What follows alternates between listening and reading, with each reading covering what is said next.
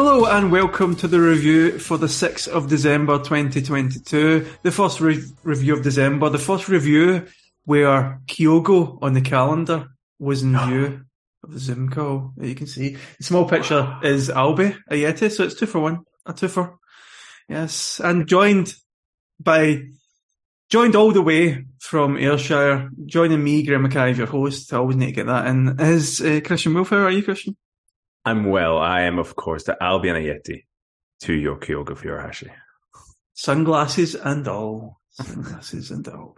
What have you been up to this week? Has it been a stress-free week? Have you got all the presents in for Christmas? How are you feeling on that front with only, 2 Mondays to go until Christmas? Don't say that. We're getting there. With the boys, you have this kind of parallel thing where you also have to prep all the presents and try to figure out what they want. But then at the same time, at this point, you start writing the letters to Santa. So you also want to make sure there's nothing in that letter to Santa that you actually haven't planned to go. So you have to heavily steer that list to Santa as well. But I think we're doing well. But I mean, especially access into like football cards, but also now Pokemon cards. And also now football Lego, doing this like a stop motion video. So the amount of eBay auctions, you should see my eBay like notification list. I don't know how I've ended up. The things there's some sort of specific Pokemon dragon, a silver card. Honestly, but they're not that expensive. But it's a lot of admin. Not my eBay admin at the moment. Especially the postal strikes coming up, that'll be quite stressful. Well, it's obviously supporting postal strikes, so we're trying to get this in as quickly as possible. Good friend, obviously Ruth Boyle, put me on to a birthday gift for my wife yesterday as well. So there you go. Shout out to Ruth Boyle. Do you do the full like continental European Christmas where you have it on the 24th? Oh no. No, I've never really done that. And also, Christmas Eve is tough enough. Like this like toy building, we're hosting, so you have to get everything ready, and you just want to have 10 minutes before everything starts as well. So no, not really. We've never been to Norway for Christmas. We were supposed to go last year, but just the pandemic, everything put a stop to it. So no, I'm happily embracing the Britishness, I guess, Scottishness, I guess. Anyway, you can say that. Of it all. So yeah. I'll give you an insight. I was speaking to my mum yesterday. They were going to their, one of my step brothers in Norway, and it's about like an hour's drive away. And I was like, oh, okay, are you going to stay there then? Oh no, we're driving home afterwards. I was like, you're driving home afterwards? Maybe I sounded too shocked. I was like, yeah, it's just, drinking at Christmas, it's not that a big thing on Christmas Eve in Norway. And I was like, maybe it isn't. I mean, you do drink, but maybe I mean, can you imagine a Christmas Eve without drinking? No. Sorry, Christmas Day even. So, yeah, no, I wouldn't be up for that. But I'll give you an insight into the Christmas Eve of a dink couple, so double income, no kids. We just get drunk. Hold on, double income. What did you just say? A dink couple, double income, no kids. Don't wink, no kids. What? Double income, no kids. Double income, no kids. Thank you. Yes. You can wink as well if you want. But you're winking to each other. So, well, I mean, technically we have a few drinks as well. Yeah, yeah, you have to.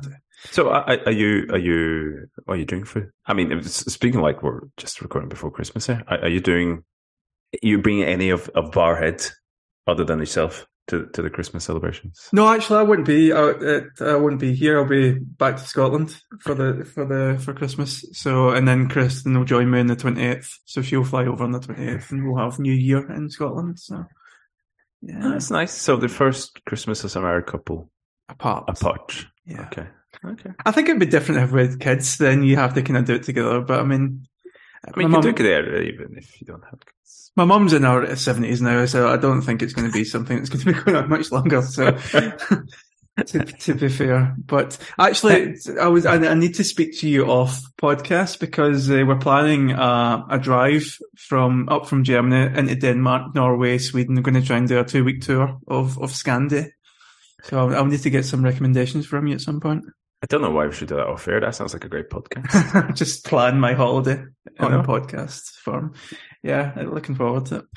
Right, let's get started with the actual content of a football podcast. I mean, I don't know why people would want that to happen, but our friend at The Athletic, Owen Brown, he had an exclusive interview with Kyogo today. I think it was today it got published. And Kyogo definitely came across as being pretty open. Pretty kind of vulnerable at times as well. I'll just give you some of the quotes. He was talking about his disappointment at missing at the World Cup. He said, "Either way, my motivation remains the same. I want to score as many goals as possible for my club and do my best so that our club wins games and as many titles as possible. The World Cup would have been an extension of my way with our club." He also spoke about how he gave a brief congratulations to Maeda, but hasn't really spoken to the Japanese boys about the World Cup. I mean, he's obviously saying the right things, but there was a tinge of sadness, I think, in what he was saying, especially when you consider that the next World Cup will be 31. He does speak in the interview about playing on until at least 35, so he thinks he's got 2 World Cups left. And that, obviously, that is a thing that happens in Japanese football. What did you make of Kyogo and his kind of thoughts in this interview? Yeah, I mean, first of all, doing the Athletic job on easy moment here, like this, Kieran Devlin didn't care about exclusives. He did it all the hard way, really. Edited out articles and stuff like that. It's like Bob Dylan's bootleg copies. Kieran said how articles. Shout out to Kieran Devlin. Yeah, no, it was good. It's actually quite refreshing, joking aside, in terms of having a Celtic player doing an interview that is not a press conference and is not essentially, outside your standard 5 minutes on Sky or, just really superficial. Celtic as a club really do not give access to the players much. Especially these kind of, I guess, publications like Athletic, not just that, but any other kind of publication. Remember, Brendan Rodgers did, I think, a Daily Mail interview with Oliver Holt, which is like... Sounds like the kind of thing he would do. But it's really seldom you actually get kind of access. And obviously, I don't think Owen had loads of minutes with Kyogo here, but it was interesting in terms of how he's talking there. He's obviously, you take a player who's I think is very focused and very, I guess, almost, as you say, considerate of his employee as well. That's the kind of second time there's an offbeat comment in terms of the Japanese players between them. Remember, they had a Hatate interview where Kyogo came on and Hatate, kind of very respectfully say, yes, it's great inspiration. Don't talk too much. And you almost get this kind of sense with Kyogo here as well. I think it would have, as you said, I think it probably, he's peak age now in terms of striking qualities. There's a little bit in the article in terms of how he hadn't really scored for the international team much, especially not lately. And maybe that was something to do with it. I haven't watched a bit of Japan. I think it would have fitted in really well in terms of that playing style and so on. So let's not steam a start on that Hatate now. But it was nice to see to actually get a little bit underneath the surface of it, especially some of the, I guess Hatate had his blog and stuff, but Kyogo, and actually get a little bit of insight, because what you usually get through this, the Celtic's access here in the Scottish press is really, really basic, and 5 minutes in the press conference, really.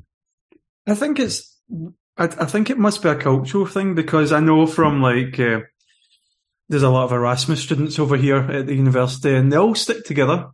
And I know when if we're abroad, we will not maybe look out Scottish people, but we will speak to Scottish people. Do you think there's a kind of Japanese cultural thing that, despite the fact that they are the 4 kind of Japanese foreigners abroad, they don't seem to have like adopted much of a friendship, or maybe that's just something we're not seeing. Yeah, I mean, I think I guess there is an assumption that if you have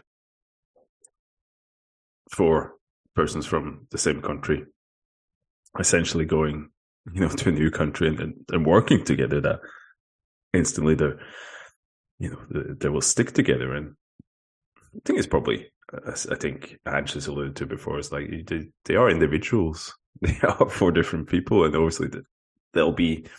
I'm absolutely no expert in kind of Japanese society or anything like that, so I wouldn't want to say, but it is,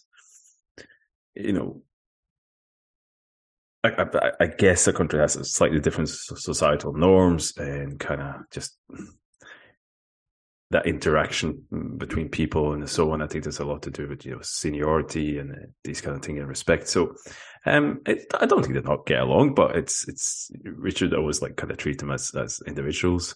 So you say that when I went to university, I tried to avoid Norwegians as much as possible. I can see why. Because I wanted that proper experience, and by God, I got it. So yeah. For me being over here, I think I do kind of clutch on to the especially the British people, because you have got that shared kind of cultural history, and you can talk about things you can't talk about with people that didn't experience it. But I think as you said, every culture will have some kind of differences in that way. Some of the things that he mentions that I thought were quite interesting, I highlighted here. He spoke about playing like they have a pressing wave, which I enjoyed. He spoke about it being like always trying to be in active mode and not resting mode. He also said that he watches videos on YouTube of how other players score their goals and how they took the ball. What did you make of those comments? Do Celtic press like they have a pressing wave? Because I don't think I've seen it that much this season. Yeah. I guess there's triggers to the pressing.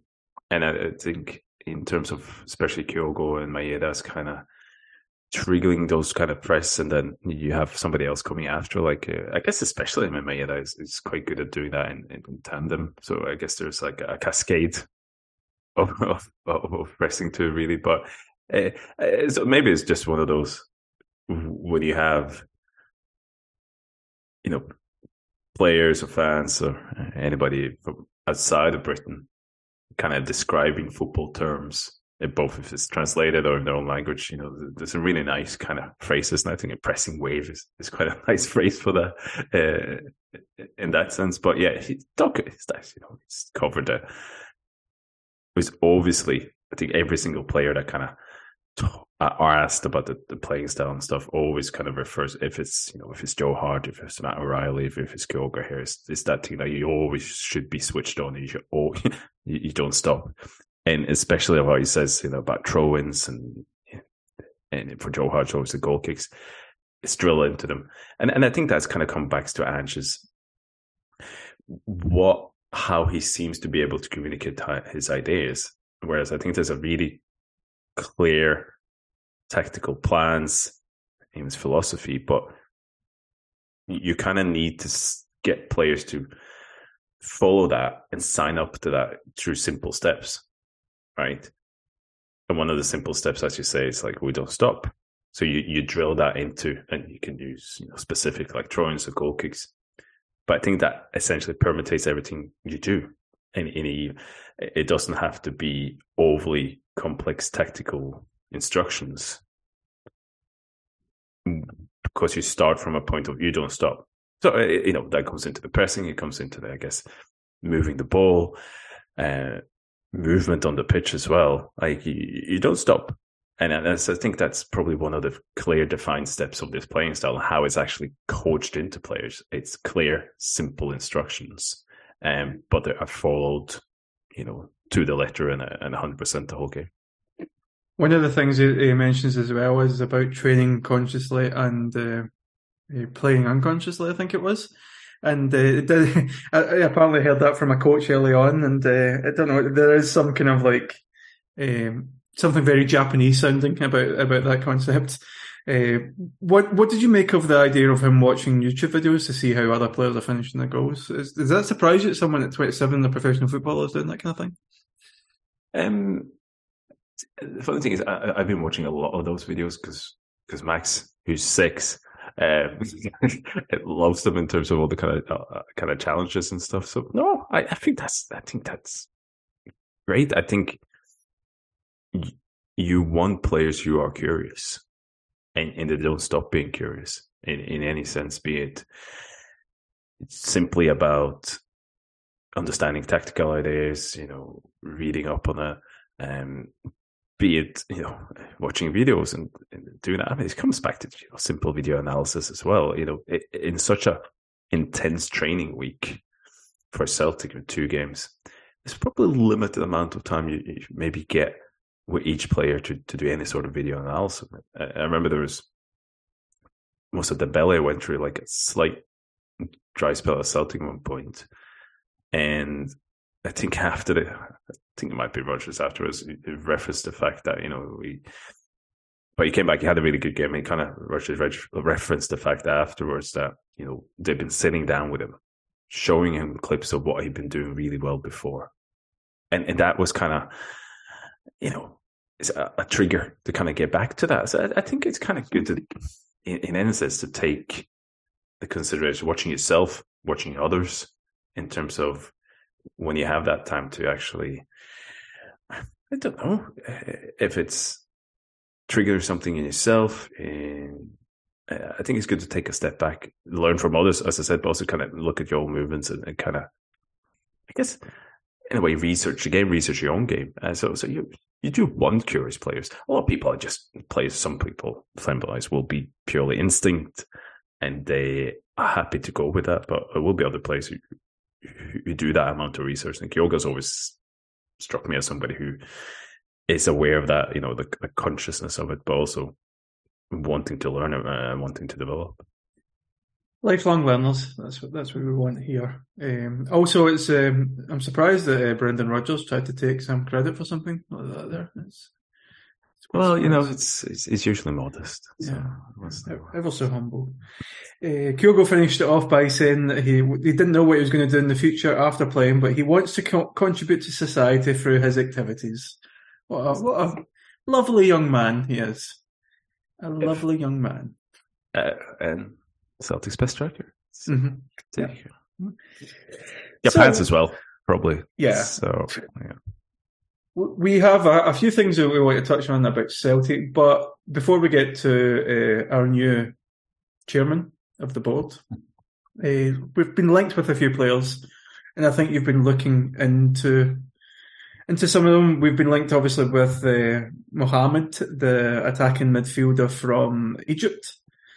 And you've also been looking at the kind of stats behind the South Korean striker Cho, and you need to help me with the pronunciation of the Dutch guy playing in Poland. Is it Said Ham? So that was the name you needed help with, of all of those. Yeah. Said Hamilic. There we go. That'll do it.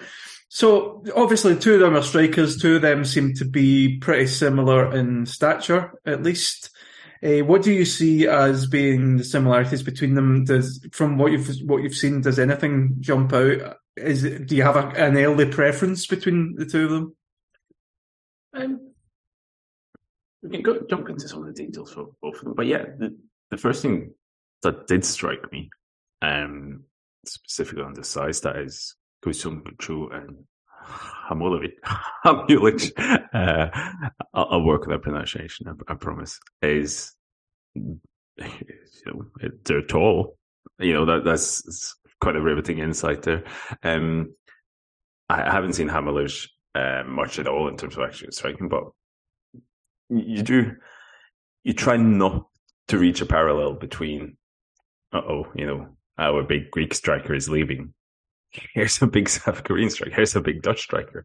But I think from a stat perspective, I think Hamulic specifically is a lot less involved in terms of passing, for example.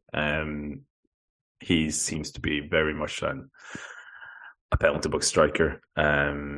It's not much, interceptions or possession wins or tackles as well. He seemed, and this is purely on the data so far, I've seen it very much a presence in the box. So I'd be interested to kind of look him a little bit more. I think Goo Sung-Cho is, obviously everybody's kind of seen him a lot at the World Cup. And I've had a chance to watch him a little bit more in terms of some footage. I think overall for me, he's still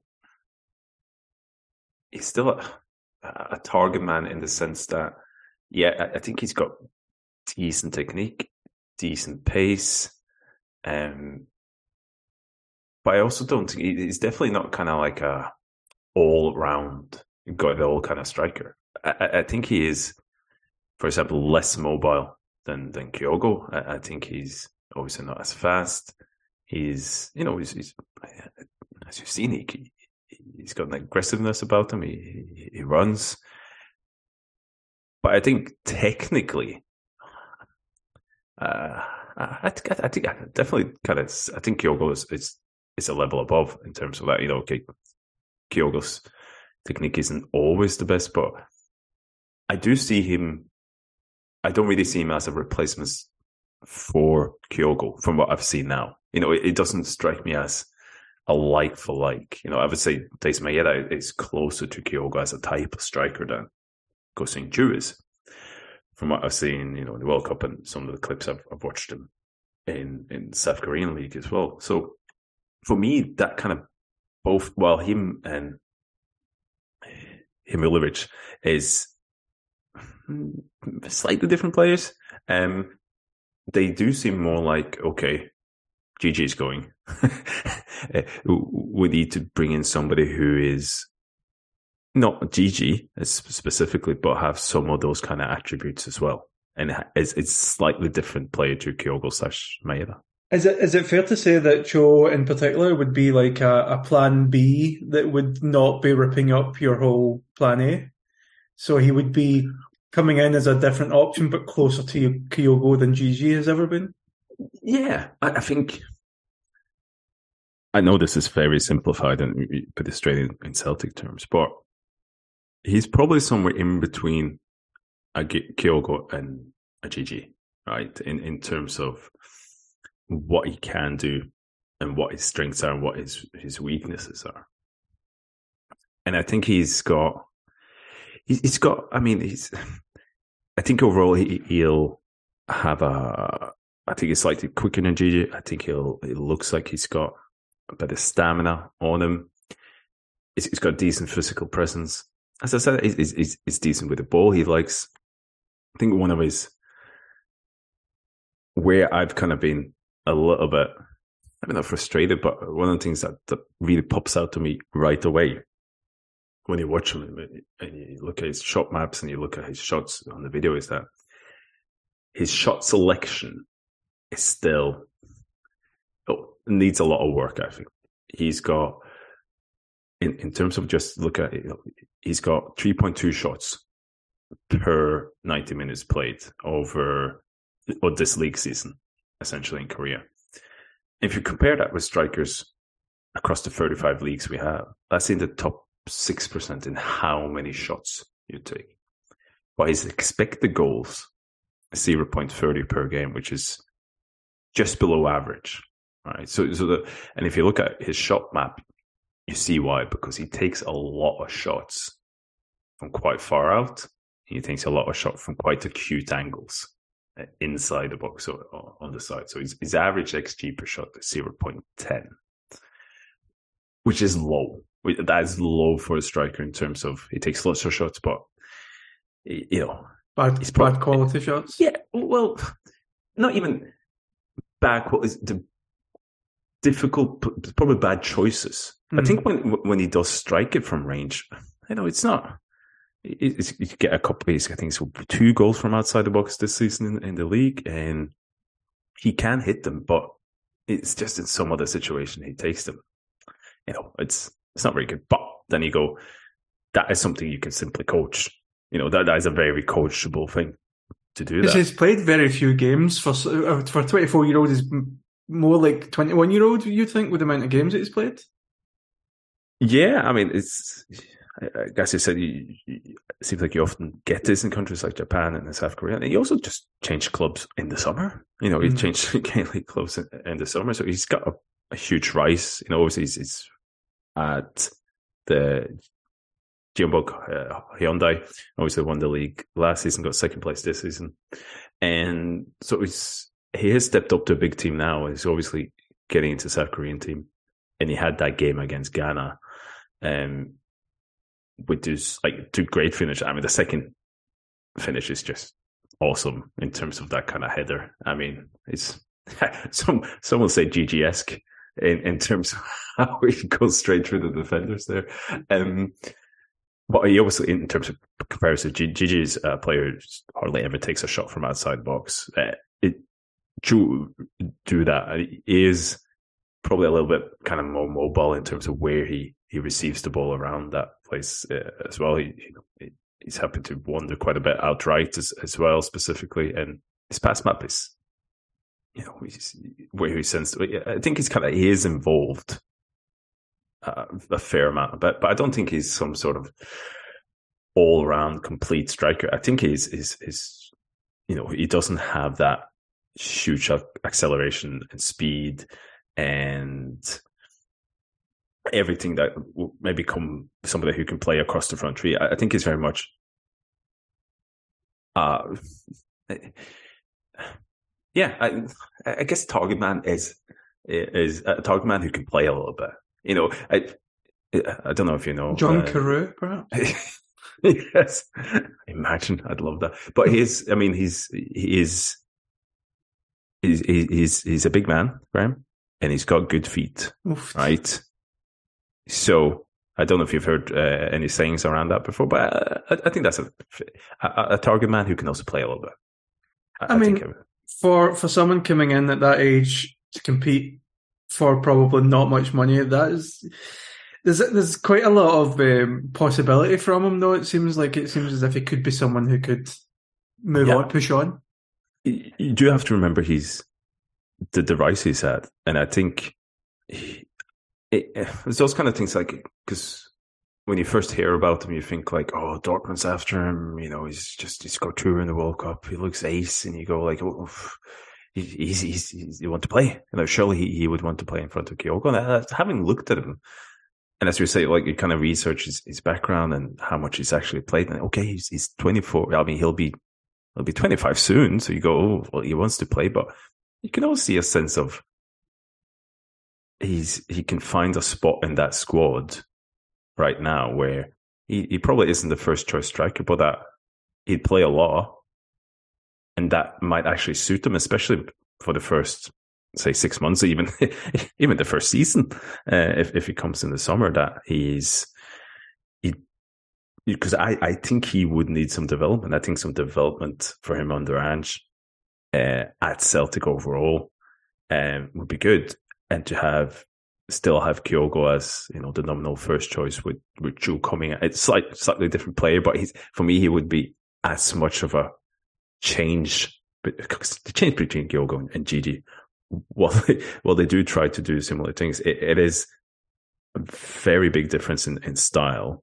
I think the difference in style here will be a lot less, but there is still a slight difference there, and he will be able to do different things than Kyogo can do as well. So I think if you brought him in now, I don't see him as he's this big World Cup star who needs to play every game or should play every game. I don't really see it like that. I think he would be, at this point, if you say give him GG minutes so far, I think that could work out really well for Celtic and for him, and I guess also Kyogo, especially say the first 6-12 months he's here. I'm talking he's coming, if he's coming, but in that hypothetical situation. Have I told you about the Lowland League, Christian? Get him a few minutes in there. I think he can't play in the Lowland League, but he can play in that Diddy Cup they play in, because you can have some overage players there. Challenge Cup, there you go. Yes. There you go. I went to the 1995 Challenge Cup final, by the way. Stennis Murdoch did United. So, fancy boy, aren't you? You're just a wee fancy boy. That's the other guy, Said. He looks very much to me like a GG, and he looks to me, from what you've sent, as if he's like outperforming his XG quite a bit. Is this like a one season wonder at the moment, or is he someone that you think could actually have potential to be a good penalty box striker for us? Well, I'd focused on our friend Chu, and our other new friends we're going to come to soon is I'm quite intrigued by. So I haven't really had the time to research him much, our friend Said, but I got a really interesting kind of career path for him, because he was playing in the Lithuanian league last season. Actually, 2 last season, but he actually got a move to Sudova, which I'm pretty sure Celtic faced. I'm just making that up. The road to Seville. That was the first time we beat the road to Seville. Wasn't it? Yeah. That wasn't it? And he went to them from another Lithuanian club at the start of the 2022 season, but then already in the summer he went to Poland. So again, scored plenty of goals in Lithuania. He started really well in Poland as well. And yeah, you're right in terms of his actually stats. Okay, he's on goals. He's got 9 non-penalty goals so far in the league in Poland. That puts him in the top 5% of strikers in the 35 leagues. But he's overperforming somewhat. He's 0.35 XG per 90. So he's got about 5.2 XG. He's got 9 goals. So, but his XG per game is still not bad. I mean, it's higher than Chu's. In Korea, for example, he's taking 3 shots per game. But again, he is somebody who's got an average XG per shot of 0.11. And yeah, he takes a few shots from outside the box. He's got a few headers in there as well in terms of that. So, but yeah, he's, in terms of passes per game, he's got 9.6 passes per game, which is in the bottom percentage, right, of the whole of all the 900 strikers we have in this database. But I mean, that doesn't really.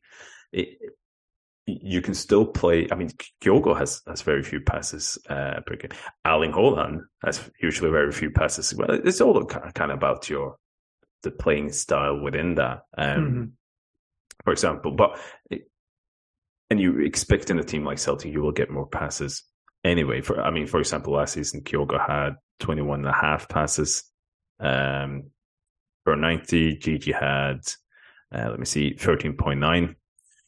So it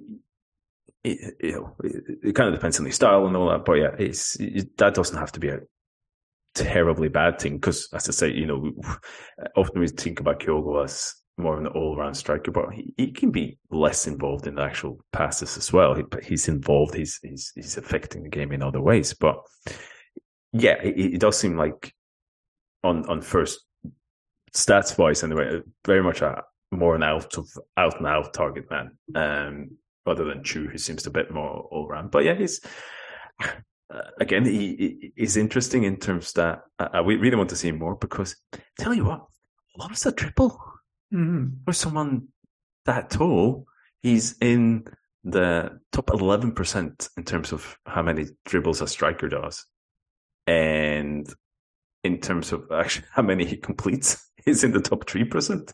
And dribbles, I mean, strikers are not known for dribbling a lot, obviously, but it's interesting how, even in terms of like aerial challenges and stuff like that, it's like below average in terms of how many he actually goes for. As I said, his interceptions, his tackles, and how many he does of that, and very low.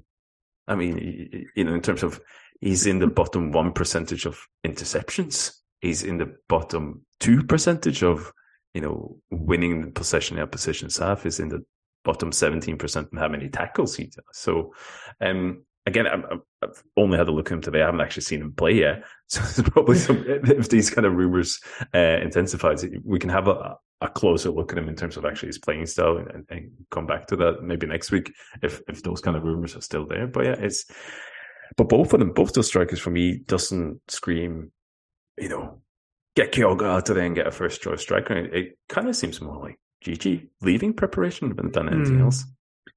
Yeah, I think both of them are interesting. Just what you said there, it just paints a picture of someone who just waits about for the ball to come to his feet and then he starts dribbling with it. Which is just a bizarre. Hate him at five-a-side, wouldn't you? Yeah. I am that guy at five-a-side. Yeah. But is there something innate about the way that Celtic would be playing? Because obviously we'll be playing against teams that are sitting so far back that would stop a player like these two from having shots from range because they're maybe receiving the ball a lot closer to goal than they would be for the current teams, if that makes sense. I see what I mean in terms of thinking, okay, maybe I don't get that many chances here and I need to have a shoot. But I mean, they both, as I said, have over 3 shots per 90, which maybe doesn't sound a lot, but it is both in the top 10% of all the strikers in this kind of database, which is like 35 leagues, 900 strikers. So it's not that they need to shoot from there, otherwise they'll never be able to shoot, especially Chu, who I think is very keen on taking those shots. So I think you would, now that the only thing, obviously, other ones is like you're facing a low block, yeah, maybe, but what often happens in a low block if some players get frustrated is they take a shot from distance, right? So Ryan Christie. It could pick anyone, to be honest. So I think there is a case of just essentially that needs to be coached out to them, right? Because I think Celtic has overall, especially this season, and especially compared to last season, their average chance quality as in XG per shot is improving. It's improving. It's getting higher and higher. It's getting higher and higher this season as well. And I think there is less and less of those kind of pop shots. And I think there is a lot more of a patience in the build-up to at least try and find the better quality. Now, I hadn't watched Hamulic. Yeah, I think I probably pronounced his name in 7 different ways. I will work on that. But in terms of specifically True, like there's so many times just if you go through just his shots in these kind of like video databases that you go, oh, come on, mate. Right, Anthony Stokes. You need to pass it. You need to have a bit more patience. And I think that is a very coachable thing. You basically just Ange will stare him down and tell him how to do it. So, but that kind of tells me he's like, there's a development there that needs to happen because you can't take shots like that at Celtic. So, Afsha, we have spoken about him before on the transfer committee. You've now had the chance to look at him. And from what you've said, it sounds to me as if he's like a small, immobile Rui Costa. Because one of the videos you said... I've said that. Yeah, I think you said he was immobile, and I'm just adding the small because I saw his height and the fact that it's Rui Costa from the video that you sent me of him like putting the ball through the eye of a needle. This doesn't sound like someone that can play in any of the Ange positions that we have. I don't understand this signing. Like, it sounds like a number 10 when we don't play number 10s. So, yeah. I think the good news for Hafshire is that the more I watch, the more intrigued I am. And we kind of talked about him. I'm going to steal you. I mean, you called him Lubo. Like, it's essentially the Egyptian Lubo. And you've obviously watched Lubo a lot more than me, but what I've seen, it's not a terrible comparison. Like, in terms of people are going to say, oh, he called him a new Lubo. It's not that, but it's more the sense of you have somebody who's, I mean, let's start with his stature, because I think, not to go Gordon Strachan, right? And I think you get a long way. You don't need to be tall. You don't need to be, a physical presence to be really good. That's obvious, in terms of that. But he is small. 5'6", I think. Yeah, 168 centimeters. So you do the math. Yeah, but so I think that's fine. I mean, you need strength if you want to make an impact on Champions League level. I think you really need speed as well. I think he has, from what I've seen so far, I don't think he's that five-a-side player. That we just said that he needs, who can dribble somebody in a phone box, but he won't move out of the phone box. He's not that. He does seem to have a bit more in terms of just speed and stamina about him. Although, some of the footage from later on in games, he looks a bit tired, to be fair. But I think there is, so far, you can maybe look at, is there a question about his physicality to impact high-intensity games over 90 minutes? And, okay, I'll cop out a little bit and say I'd have to see him a bit more. But I think that is kind of like a fair question, right? That kind of physicality. Which you do need, like, especially if we'll talk about like kind of what kind of player is, because there's not really a number 10 role in the Celtic team. So you're looking at either probably number 8 position, like the most advanced one, or maybe starting a little bit wide and coming in. But you need the physicality, you need the stamina anyway. And does he have that? And not just of his stature, but is he strong enough? And does he have the stamina? So I think that is a question mark so far. Put that to one side, though. I mean, he is fun to watch, right? He is, some will say a delight. I mean, you'll struggle to find a more technically gifted player than Afshar. Like, he is so competent on the ball. Like, his touch, his passing, as you said, I've showed you a clip in terms of some quite mad passes, in terms of that. But as you say, like, if you look at his heat map where he takes the passes from, where he creates from, like, it screams number 10, doesn't it? In terms of, his heat map and everything. So you watch him play, and he does drop a little bit. He plays kind of like a little bit in the half spaces. He comes and picks up the ball. He kind of, as you can see, his heat maps. He's also like each edge of the penalty box, so it's not, he's stationary there. But if you look at him and you think, look, what kind of player is this? You go, well, he's attacking midfielder. He's a central attacking midfielder. Right? So, but then again, like, in terms of interception, especially how many sessions he wins in opposition half, like, it's pretty decent stats, right? And he's on the ball a lot, in terms of top 3%. He's very secure on the ball, as you say. He doesn't dribble too much either, so it's not like he, he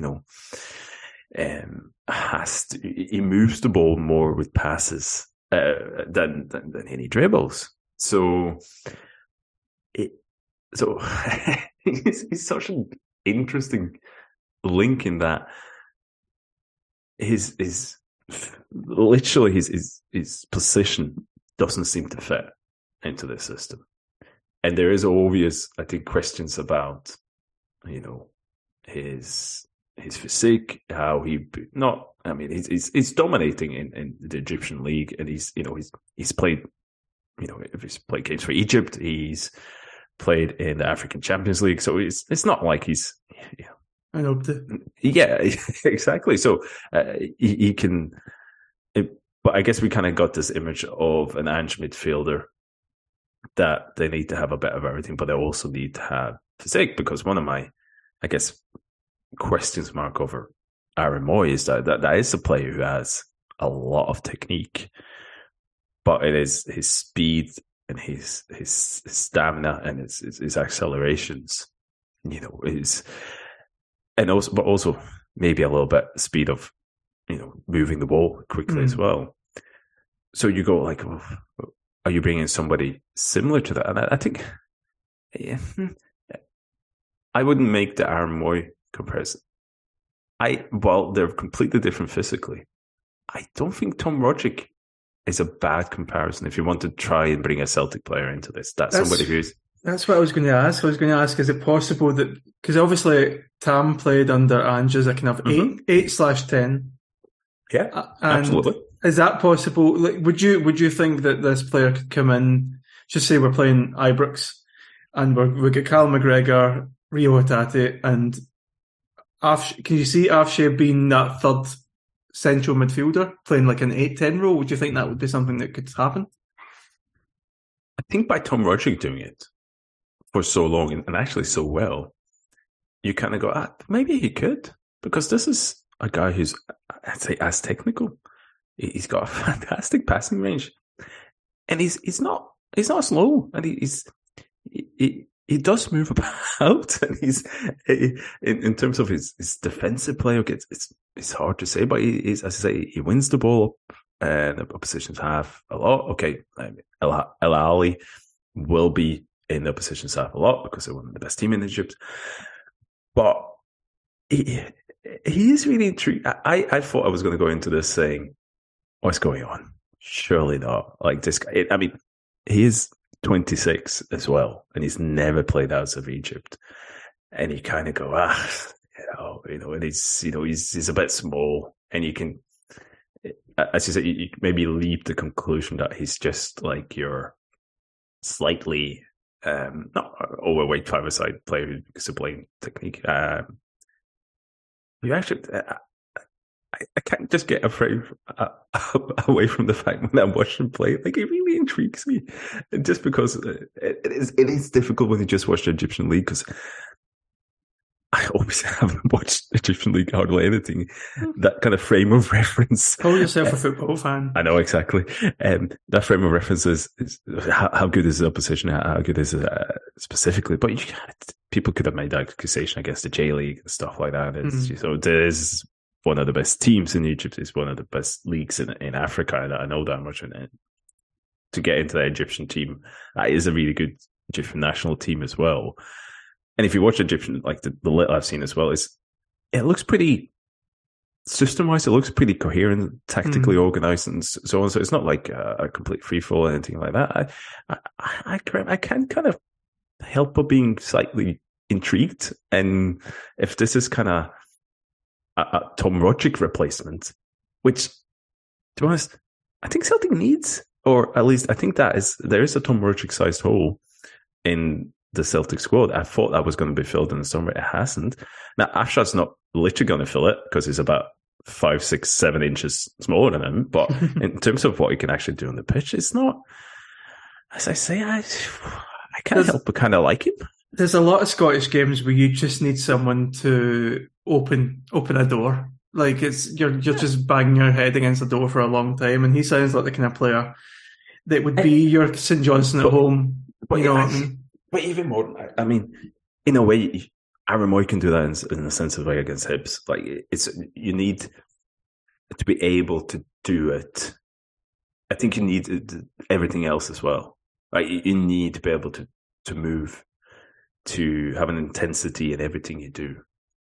But I'm still, there is a question about if Asher can do that for 90 minutes, right? But he kind of, watching him, and maybe this is where like the stature thing creeps in, you kind of make this comparison unconscious because of it, but I don't think you can kind of remind you a little bit of Haksabanovic in the way he moves, how good he is on the ball. And so I think while he doesn't look like Rogic, he brings a lot of the things he do, but if you imagine Haksabanovic in the 8 and what he does there, you can kind of see Afshad as a bit similar to that. Maybe even just more, not as intense, maybe not as direct. Maybe slightly better technique, maybe. But I think somewhere kind of Haksabanovic, Rogic, kind of number 8. I think what you're kind of looking at here, if you were to bring him in. So I don't know if you want to reveal the source, but you've heard from sources that Celtic are focusing a lot of their scouting on Africa, the Middle East and Asia for this window and for the next window as well. What do you make of that plan? Do you think that's a sensible thing for the club to be doing, given the kind of markets involved and the amount of money involved for transfers? I mean, if we can sign or be linked with like the best player at the best team in Egypt for only £3 million or something like that, then obviously it's a place that we might want to tap. It was actually Anthony Joseph that tweeted that. So yeah, it's not much of a secret. But I thought it was a DM. or maybe that as well. But so yeah, I think that's what we want, isn't it? Don't leave any stone unturned in terms of this. And yeah, we talked a lot about the Asian market in terms of Japan, South Korea. To go to places like this, North America, Central South America, where we always talked about on the transfer committee, you, me and Kieran talked about where kind of Celtic's place in this kind of weird ecosystem of world football, and that they have a huge name, a huge stadium, fantastic history, but they play in the Scottish League and don't actually have, they need to be aware of their place, but use their place in this kind of weird ecosystem to the best of their ability, and I think that involves a lot of different things. It involves superb youth academy, for example, and being able to trust youth. But I think you just have to go out and try and find that value for money. And when I say value for money, I mean really exceptional players, or players who can be exceptional at a price you wouldn't be able to pay for them. You wouldn't be able to get them for if they were in the markets maybe Celtic have been in before. So, and that might come with players like Afshar is a good example, because he's 26, he's never played outside Egypt. Does it fit into the system? And maybe none of them are a perfect fit, but you also go, when you look at him, maybe he's that kind of slightly outside the box, not risky, but it's a bit more unknown.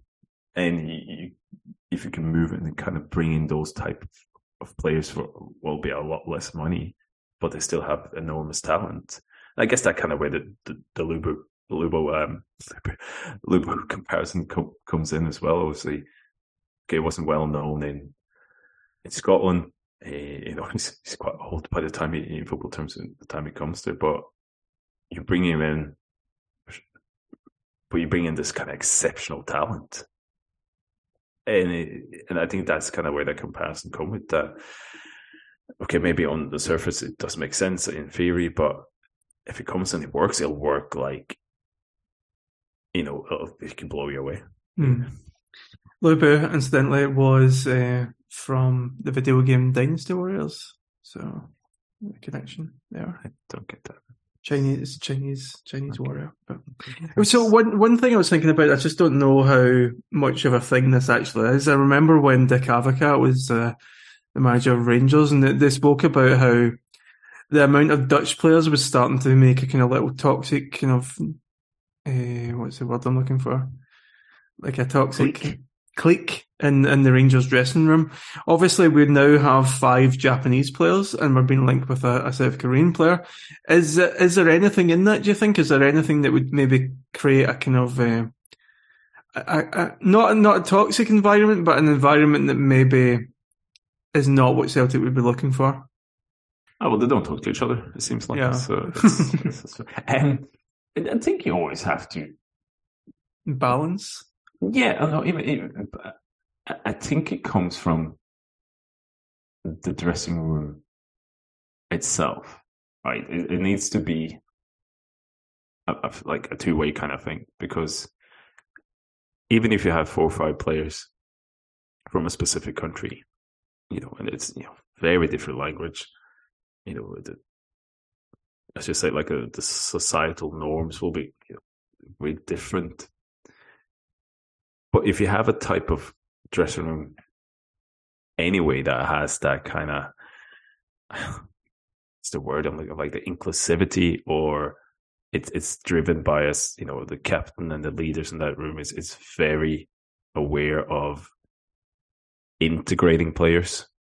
I think it comes back emotional to that. Intelligence kind of thing. Yeah, I mean, cliques starts, I think, if it's all cliques can be often be from top down as well, and other cliques can form because of some part of the players is not feeling like it's easy to integrate. So I think with that, yes, you need to have a specific focus on integrating the inclusivity, but I think it's the leaders of that dressing room, it's the coaches that kind of sets that standards anyway. And I think that is not just a thing of saying, oh, here's 5 Japanese players. You'll have different types of people in a dressing room, and they can both be from Glasgow and they can be completely different people, and they will need to have their emotional, I guess, intelligence, their interest, their personalities can be completely different. And cliques are not just based on where you're from and what country and so on. Maybe they're even more based on personalities. So, but even within that, you need to be a collective. You need to have focus on that collective. So I think, obviously, winning games and having success always helps in that. But I think if the dressing room and its focus on integration on that collective, I think it's an easier thing to do. I think it may be stuff like that is very much from the outside sometimes. If things start not going well, you start to look for a reason. Favors. I mean, you got this with, when Celtic start to struggle as well in terms of, is it the French delegation and the French speaking ones and so on. So I think then you maybe start looking for those kind of things. But yeah, no, I think it's McGregor as the captain and the leaders who's kind of set that standards. I think it seems like they are very focused on that integration part, which is good. And I think so to jump in as well, I think that has a lot to do with how is Celtic handling this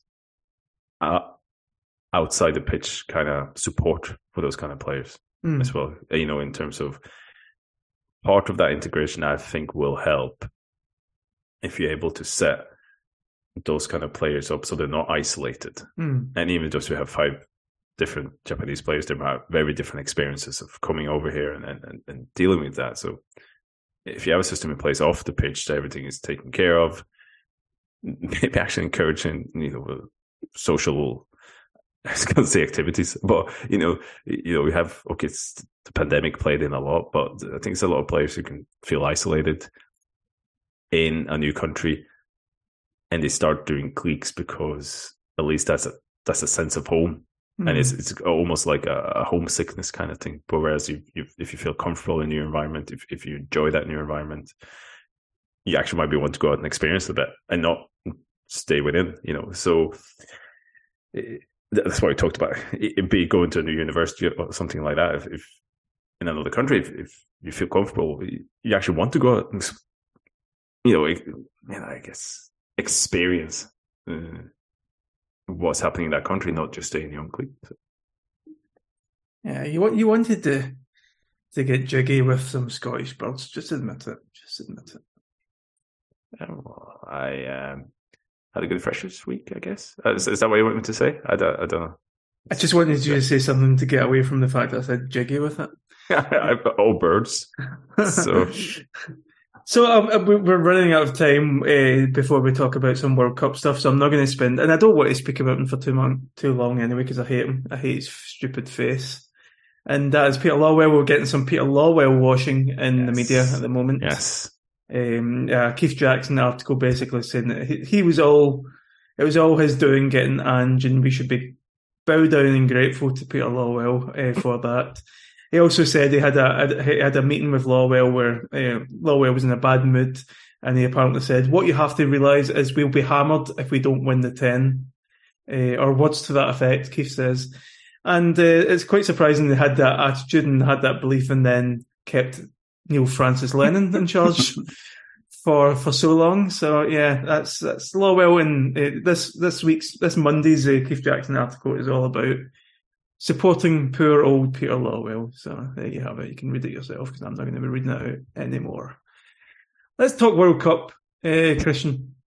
We don't have much off-field stuff to talk about. Well, we've got a few different things. So we have the Italian pitch invader who had the rainbow flag. Nice. He revealed that Infantino personally busted him out of a Qatari police station at 4:00 in the morning, which is just utterly bizarre. I mean, I don't know, maybe that was some kind of ginger penance or something Infantino was paying. Somebody feels a bit guilty. Yeah. That's, You can imagine.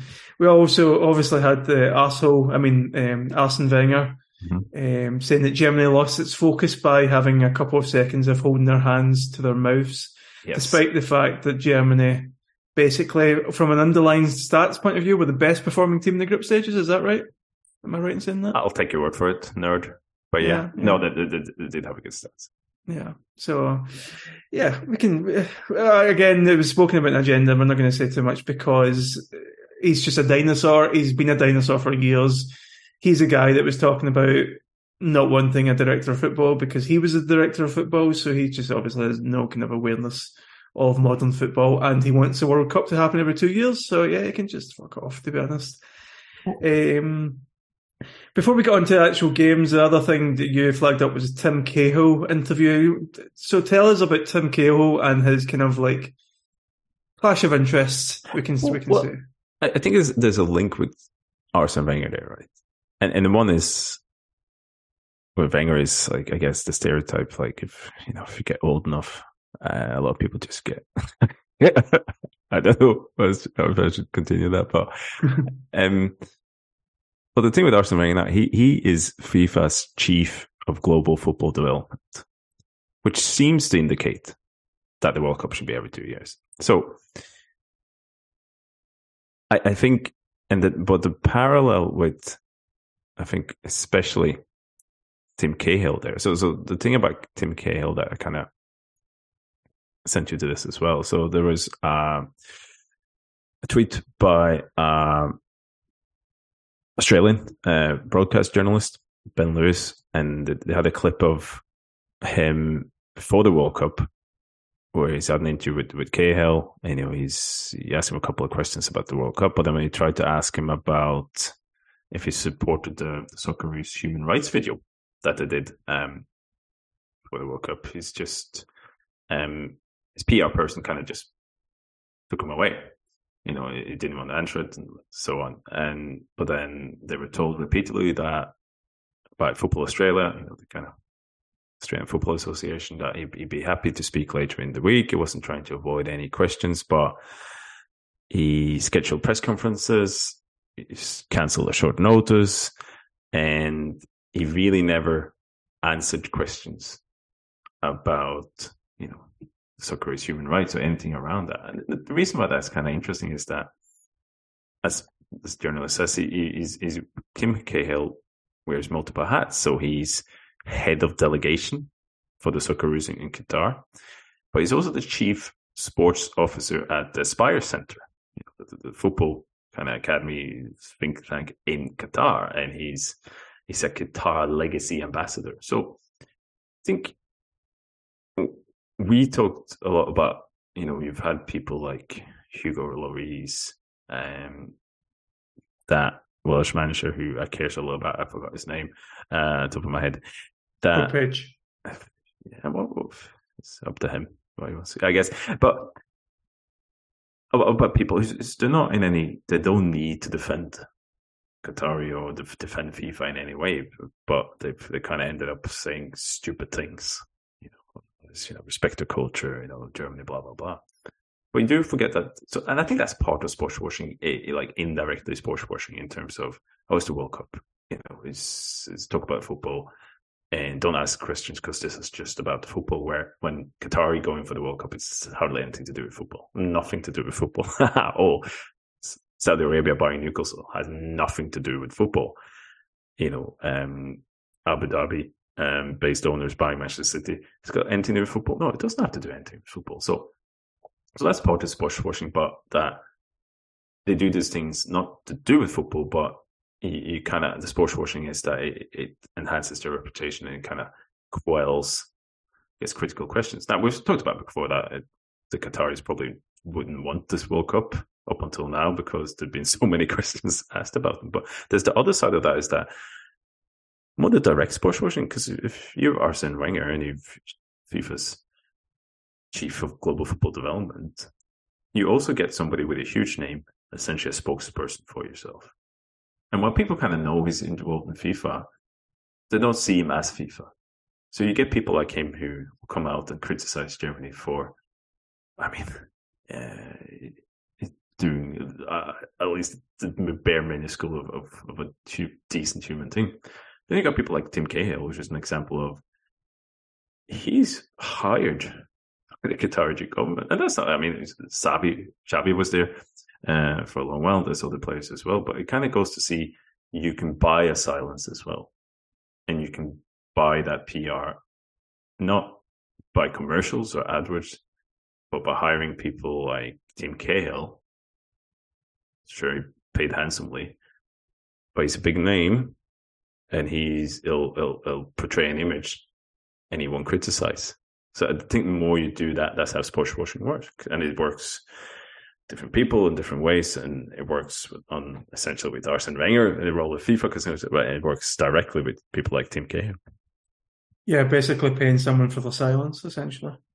Yeah, essentially, or giving an image of here's what we're doing in Qatar. This is a positive image, being that, and I mean, is that different to people who do huge business in Qatar, and spokespeople for big multinationals who makes a lot of money for that.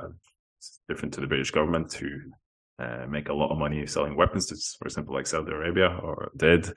No, it's not. But it's also, as you said, it's not football. It's not just football, because this is how it works in football as well.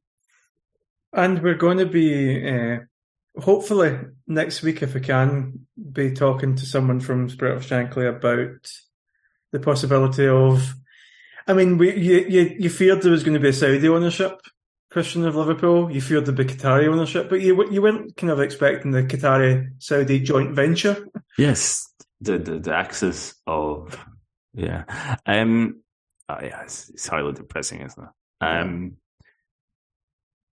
That's the thing. It comes to a point where these clubs are so expensive that who's actually going to be able to afford them? 3 billion or something, I thought. Yeah, for the whole club. Yeah, that's probably what we're looking at. So it would be utterly depressing. I honestly couldn't tell you my reaction.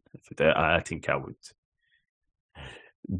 detach a lot from the club if that happens. I think a part of you always follow it, have feelings for it, but I think it would create something different there, absolutely. And you're owned by as I said before, a US hedge fund, a hyper capitalist. So it's not exactly San Pauli at the moment, but yeah, it's the thing we might be able to talk about next week is what's the Liverpool fans' role in this? Because they've done a lot of interesting thing around the supporters board and so on, and whether they have kind of engagement, what kind of say they might have in this, and kind of compared, as we tried to do before, with a similar situation at Celtic.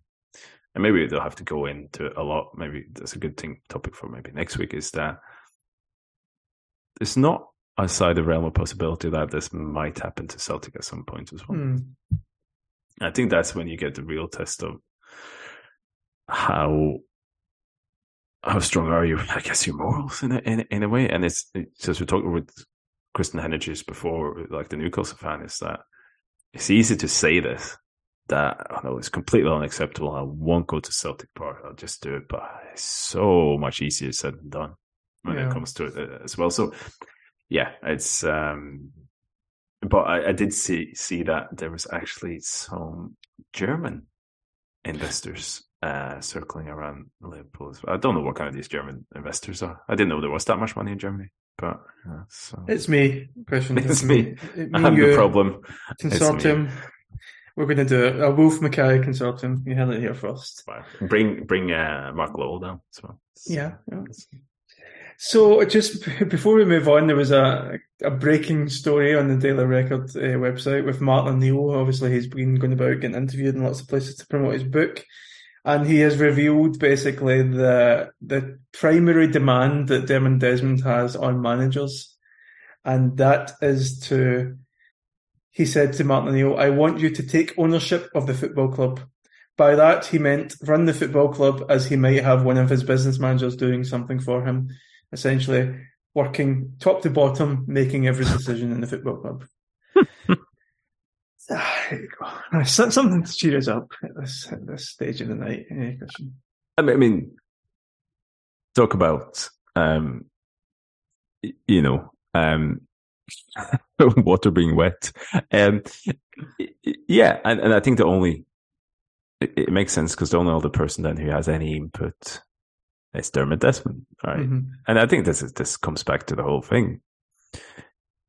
I think Dermot Desmond do not want to give away any sort of proper control of this club at all.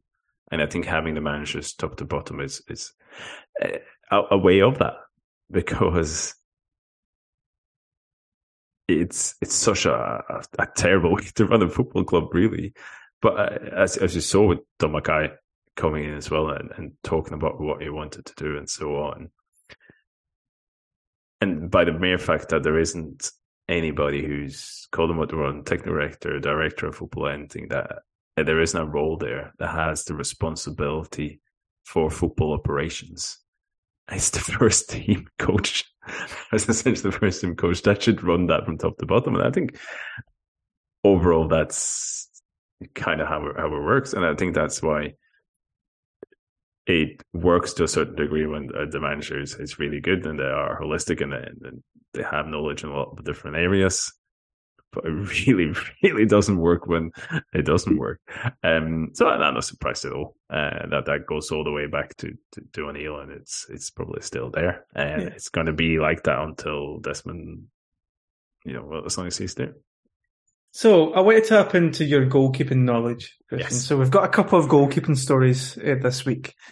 First of all, there was the drama when Matt Ryan, who had been dropped at Copenhagen a while back, replaced by the number one, who was a number one before Matt Ryan came in and was injured when Matt Ryan signed, and that was Camille Grabara. And Matt Ryan at the time essentially applied it was political that he was being dropped, and Camille Grabara was getting his number one jersey back. Matt Ryan dropped an absolute clanger for Australia, and his teammate, his brother-in-arms, tweeted, "It must have been politics for sure," and then like a snarky smiley face. Also, just off the heels of the Croatia Japan penalty shootout, there was a tweet about how Livakovic had saved like more than he should have in the penalty shootout, and in contrast, the Japan goalkeeper saved less than he should have, because Japan's penalties were actually better taken penalties than the Croatian one. It just so happened that the Croatian goalkeeper was having a worldie. So first of all, have you ever experienced, because goalkeeping is a very specific position in that you've got only one position and you've got two, sometimes three professionals going for that one position. And there's a goalkeeper union, etc. But of course, everyone wants to be the number one. They want to be the one in charge. Have you ever experienced anything that's so toxic as two teammates, basically, or one teammate riding the other on Twitter after the other one has been knocked out of the World Cup? And also, penalty shootouts? I saw people replying to this tweet, basically asking if it's just luck, then guessing correctly. What is it about Livakovic that? Why is he good at them, and why is someone, I'm just going to pick a random goalkeeper, Craig Gordon, atrocious at penalties? Like, what is it about a goalkeeper that makes him a good penalty goalkeeper? A lot of questions there, Graham. Yeah, that's the way I like it. I think this start at the end. There's thesis in this, to be honest. I think from my own very limited, well, not limited experience, I have a lot of experience, not just very good experience, in terms of goalkeeper facing a penalty. I think there's always that case of, and maybe this is what kind of unconscious thing with goalkeepers as well, that they always seem to go too early for penalties. And it's kind of something that, when do you ever see a goalkeeper going the wrong way on any other shots than a penalty? Right? You don't see that much, from a free kick or even a finish. You can just diving the wrong way. I mean, look, maybe occasionally, but there is a sense that to save a penalty, you just have to guess. And I don't think that's the case. And I think in terms of, I think where all these kind of, so the tweet we're referring to is from John Harrison. We had John on the pod at the start of last season, actually. And I honestly think he's the best kind of goalkeeping analysis, analyst out there in terms of he's built lots of his own models, and he's got a really intuitive understanding. He does some really, really good work, but obviously in terms of penalties specifically, in terms of your probability of saving a penalty, I think you're better off waiting as long as possible as a goalkeeper. And yeah, you can try and judge where the shot is going to go by, the body shapes and all that. And, you have all the goalkeepers now will have a list of, where players prefer to shoot and so on. But it's such a game of chess, because players who take the penalties will react to this and they'll find new ways. So for me, it's always been a case of waiting as long as possible, and maybe even waiting to see where the shot goes, or waiting to the very, very, very last second and then make a decision. It's better because I think it's more chance of unsettling the striker. You don't give them, because the players are so good now that if you go a split second early, a lot of them have a run up and a presence and a technique to look at you and then put the goal out. I mean, Tonev, Brentford is amazing at this. So I think you wait and see, because see if it's in the top corner or is right down at the edge of the post and drilled hard. You're not going to save it anyway. Pretty much how much you go. So no, I mean, no one predicts, no one guesses and then throws himself full force at the top corner like that, and you never see that from a goalkeeper. So for me, I think you have a bigger probability of just waiting as long as possible, and if the penalty is slightly off, you have such a much better chance of winning. So the thing I hate when I watch penalty shootouts is looking at goalkeepers who keep going the wrong way again and again and again, and it's like, just stand there. And not just stand there, but you still have like 12 yards to react on. The one thing I always found when I was goalkeeper is that I went too early. I thought I didn't have much time. I didn't move my legs enough. But if I had the coolness and just to wait, see where the shot goes, and then react. Because, I mean, mate, it is literally your job to react in split seconds and move your body based on really, really quick information. And you do that for headers, close finishes, for really hard shot inside your own box. I think you try and apply some of those kind of principles to a penalty save as well. I was terrible for it. I always went too early, and I seem to pick the wrong way as well. So, but I think that's what you do, and I think that's kind of, and a lot of it is kind of placed as an outcome-based kind of study of it as well, because what John is essentially saying that is based on where the Croatian penalties were placed in the goal and the speed of the shots. He would expect like a bit 2.5 goals scored from those 4 Croatian penalties. They scored 3, and from the Japanese penalties, those 4 penalties, you expect to score 3 of them. So, I mean, there's really good goalkeeping by Livakovic. But I think it's on the other side, it's, the goalkeeping of a Japanese goalkeeper. Is he going too early? Is he, and I think he went the right way a couple of times as well. But, I think there's a lot to be said for just stand there as long as possible and don't go in the wrong way, essentially. Your tip to goalies, stand there as long as possible. That's my TED talk on goalies. And what do you make of the Copenhagen goalkeeper shoot? I mean, this is a story I wouldn't really have come across as not being from following various Australian journalists on Twitter now, but it's, yeah, but I think it was a few times, but my jaw kind of dropped when I saw the tweet and then read about it. So as you say, like, Kamil Grabara, who was the Copenhagen first choice goalkeeper, obviously last season. Interesting background, because he was actually a youth player at Liverpool. I think he actually got one game in the World Championship after they won the Champions League as well. But he played on loan a little bit at Huddersfield as well, but he went to Denmark. He's still a pretty young goalkeeper as well. That's the thing. He's 23.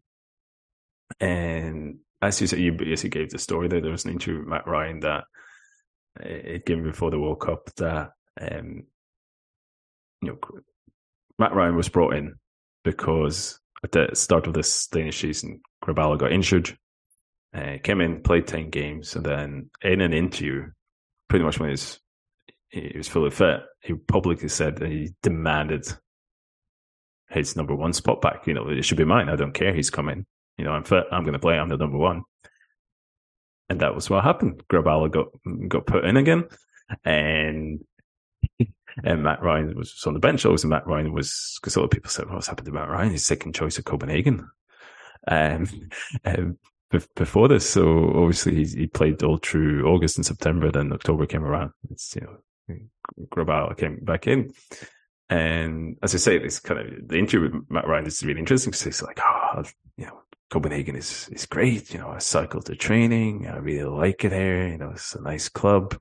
And I'm paraphrasing it. It's just that the goalie is a bit of a dick.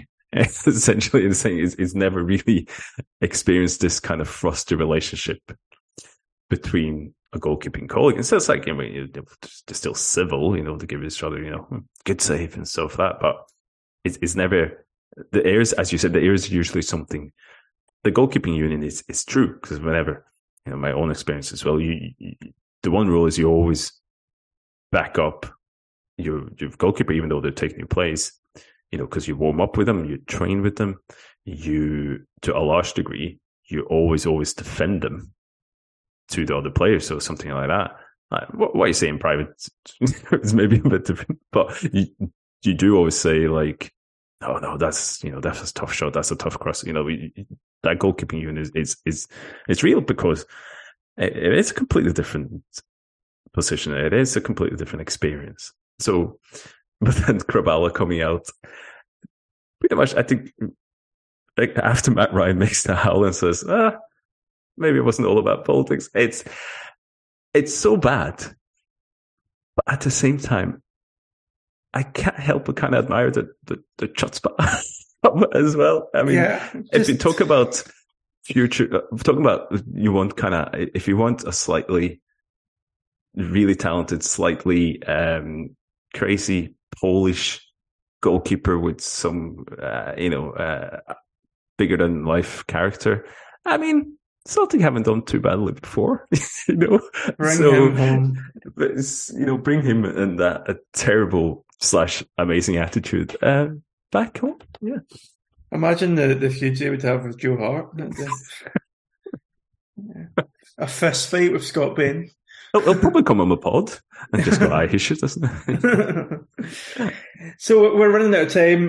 We've got the quarterfinals are kind of starting to take shape of the World Cup. But the time of next pod, the quarterfinals have been done, and we'll be going into the semi-finals. So I just want to get your impression. So the first quarterfinal scheduled is we have the fixture. It's Holland or Netherlands versus Argentina. What do you see happening in that game? Well, actually, Holland is a region of the Netherlands. Not many people know that, but that's actually the case.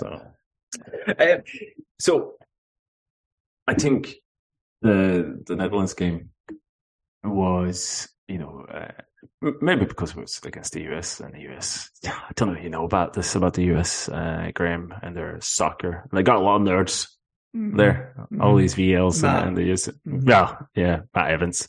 I think you're referring to. We in-joked there. So So obviously there was a lot about, the USA say, oh, it's all over this, look at XG. And so, but I think what you saw in the Netherlands is someone who's still got this romantic notion that Messi's going all the way to the final would frighten me, because they do look very switched on tactically.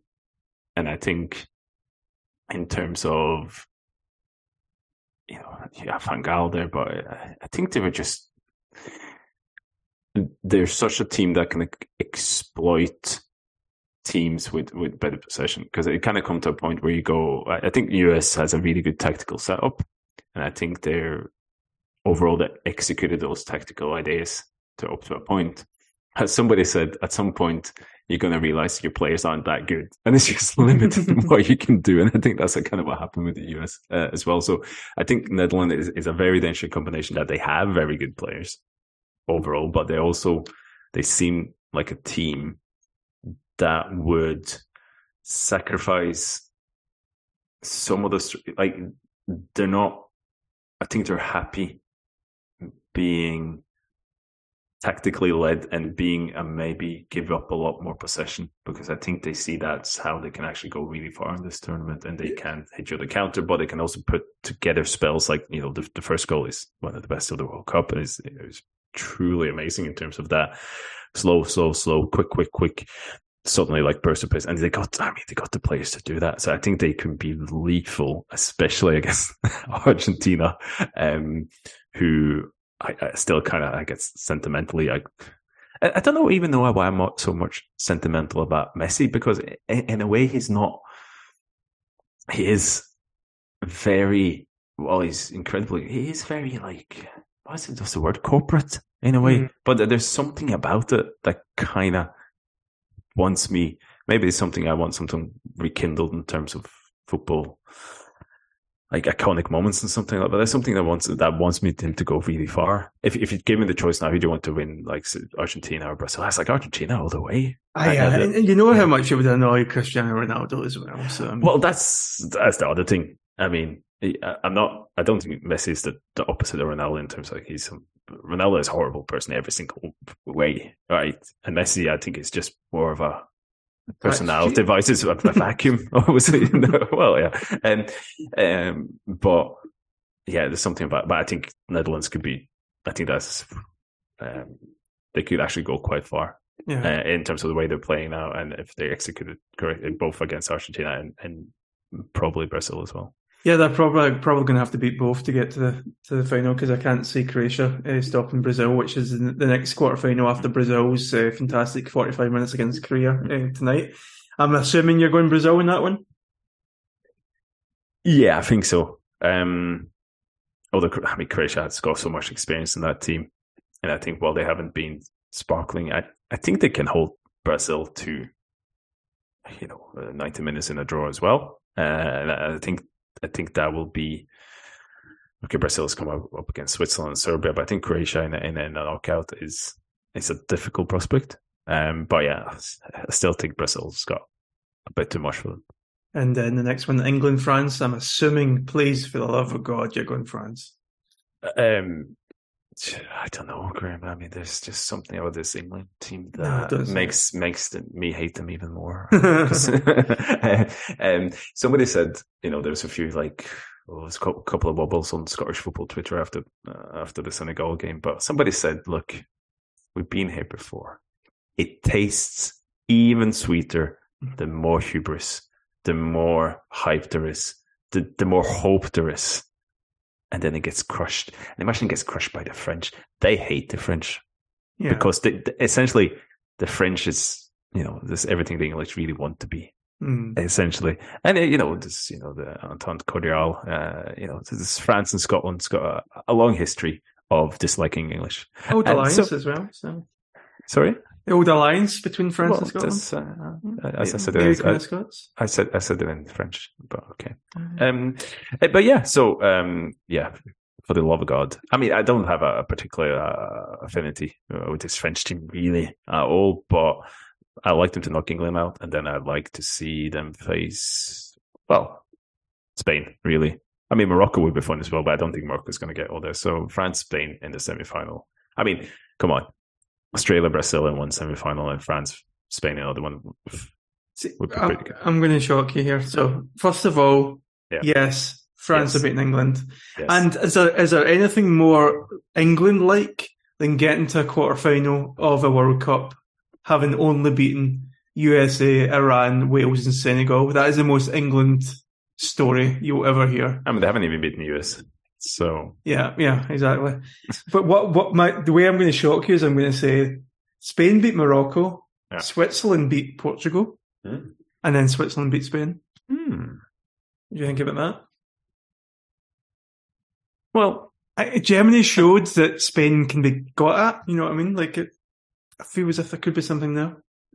I think so. I mean, Switzerland beat France in the Euros, for example, as well, which is a mad game. But no, Graham, I'm going to have to correct you. I don't think they will. Probably will now. I said that, but I think there's something about this Spain team. I think when they need to, that they'll just take all possession away from it. And I think, okay, there's always that thing, do they score enough goals? And they're like, scored a few against Costa Rica and stuff like that. But I think they'll be fine. I think Spain will be, because I think also something about you running as well. You know, they played Costa Rica, Japan, Germany's, getting Morocco there as well. I think, as you saw with Brazil tonight, I think they'll get past Morocco after.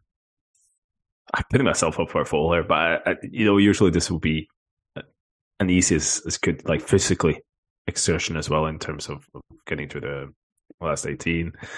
I think Portugal and Switzerland will be a tough battle in terms of that, and I think then Spain and a team who can, even against Switzerland, can have 70-75% possession at some point. I think it'll just be too much for them. You shouldn't listen to me anyway, because I had 50 quid on Germany to win it and 10 quid on Serbia to get to the final. Oh, you should listen to Arsene Wenger, right? So, yeah, on nothing. So I think we're up to about the 90 minutes now, so I can feel Gal panicking in the background. But I mean, the World Cup has shown that there's always about 10 minutes of extra time. So topical joke. Thanks. Next week, we'll hopefully have someone on from Spirit of Shankly to talk over the Liverpool takeover. We'll also be addressing any World Cup stuff that comes up, any Celtic transfer news. Hopefully, we will have signed at least 4 new players. All strikers. Yeah. All from VVV Venlo.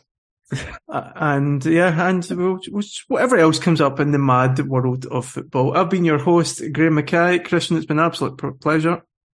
It's a pleasure being all mine. That's always great. Lovely. We'll catch you down the road.